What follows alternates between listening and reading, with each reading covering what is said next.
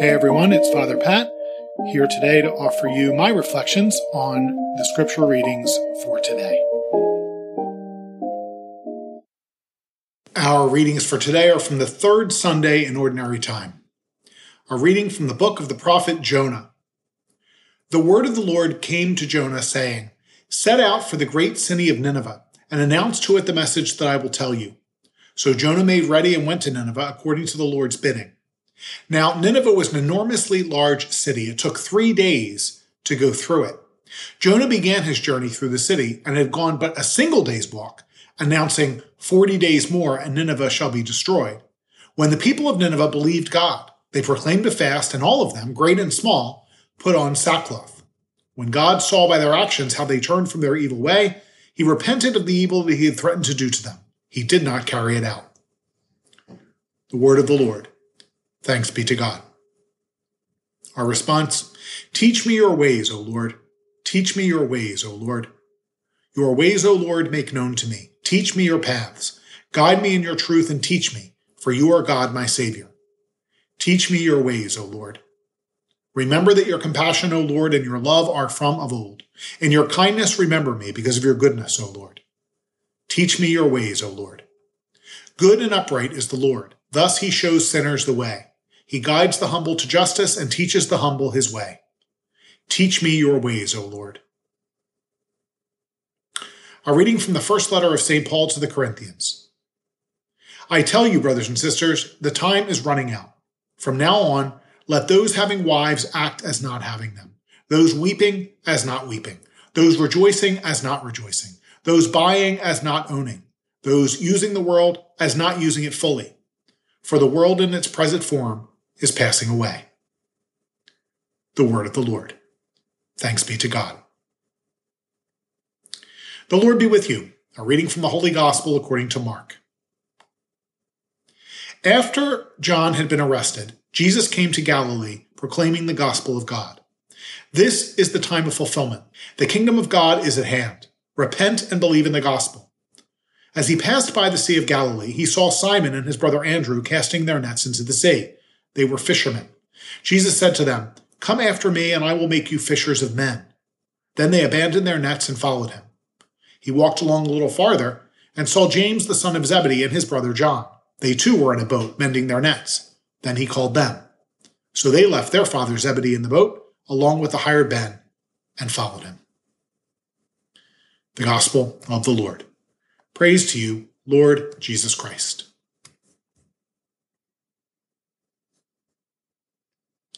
A couple of weeks ago, a friend and I confirmed our lunch plans for the next day. She texted, "The schools are closed, but I'm still good to meet if you are." She has 2 school-aged children.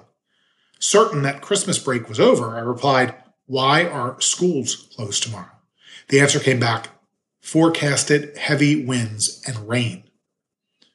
Okay, now I know those of you who grew up in the South hate when us carpetbaggers do this, but come on.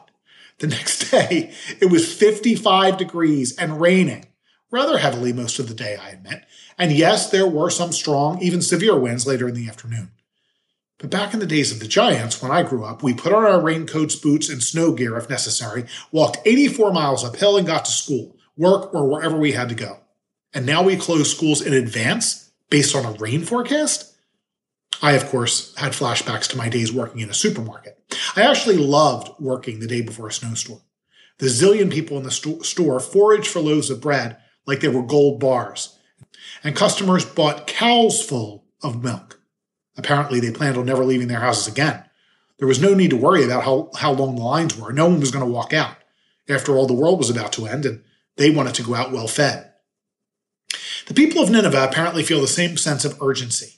Jonah is a unique prophetic book in Israel's tradition.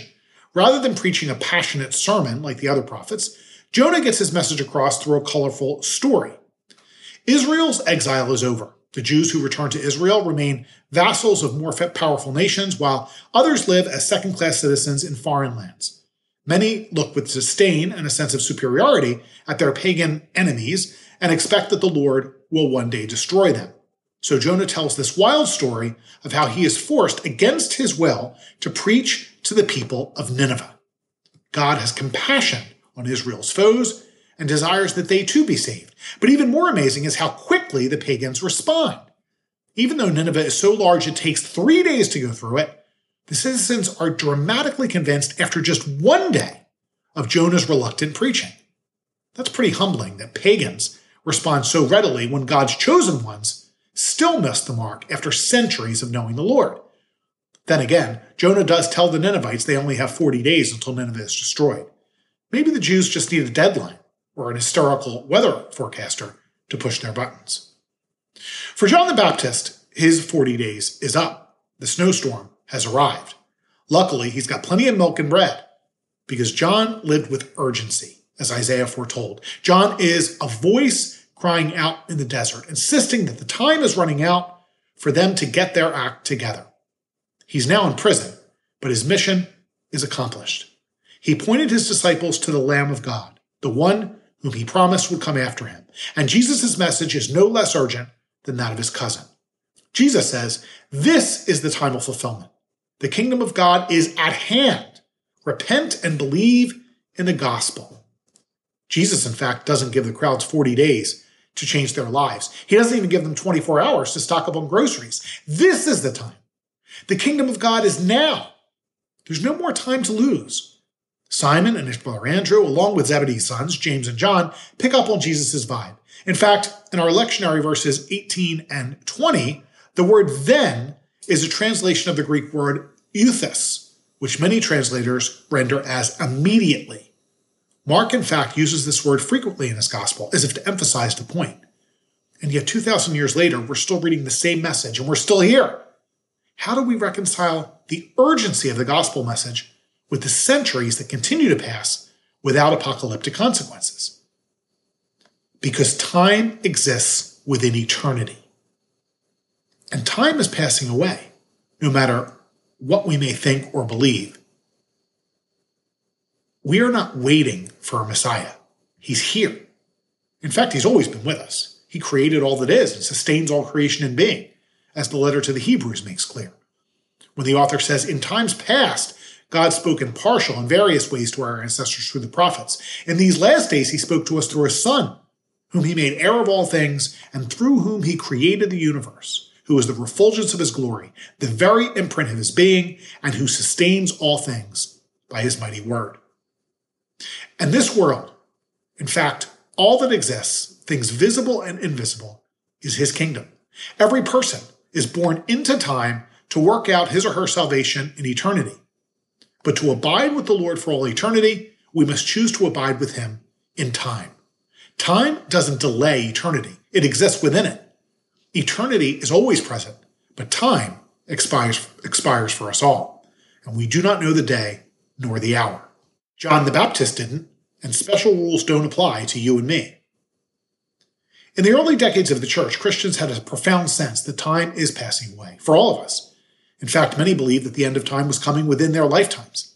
And while the world didn't end, time did pass away for them, as it does for all of us. In their time, they would make an eternal choice, to build up the kingdom now or to live eternity separated from the Lord. There's no more urgent decision. In fact, it's the only truly important decision we ever make, which is why Paul says to the people of Corinth, "I tell you, brothers and sisters, the time is running out." Your choice is important, and not only for you. I, for example, don't often look at the weather forecast. It's when I see others rushing to the supermarket that I know a storm is coming. The panic buyers are my weather forecasters. Their sense of urgency forces me to take note and make my own decision. If we, as professed disciples, proclaim through our lives that the kingdom of heaven is at hand, others may not follow, but they will at least have the opportunity to see. For you and I, and all who share this moment with us, today is the time of fulfillment, because tomorrow may never come. May Almighty God bless you, the Father, the Son, and the Holy Spirit. Have a great day, and say a prayer for me.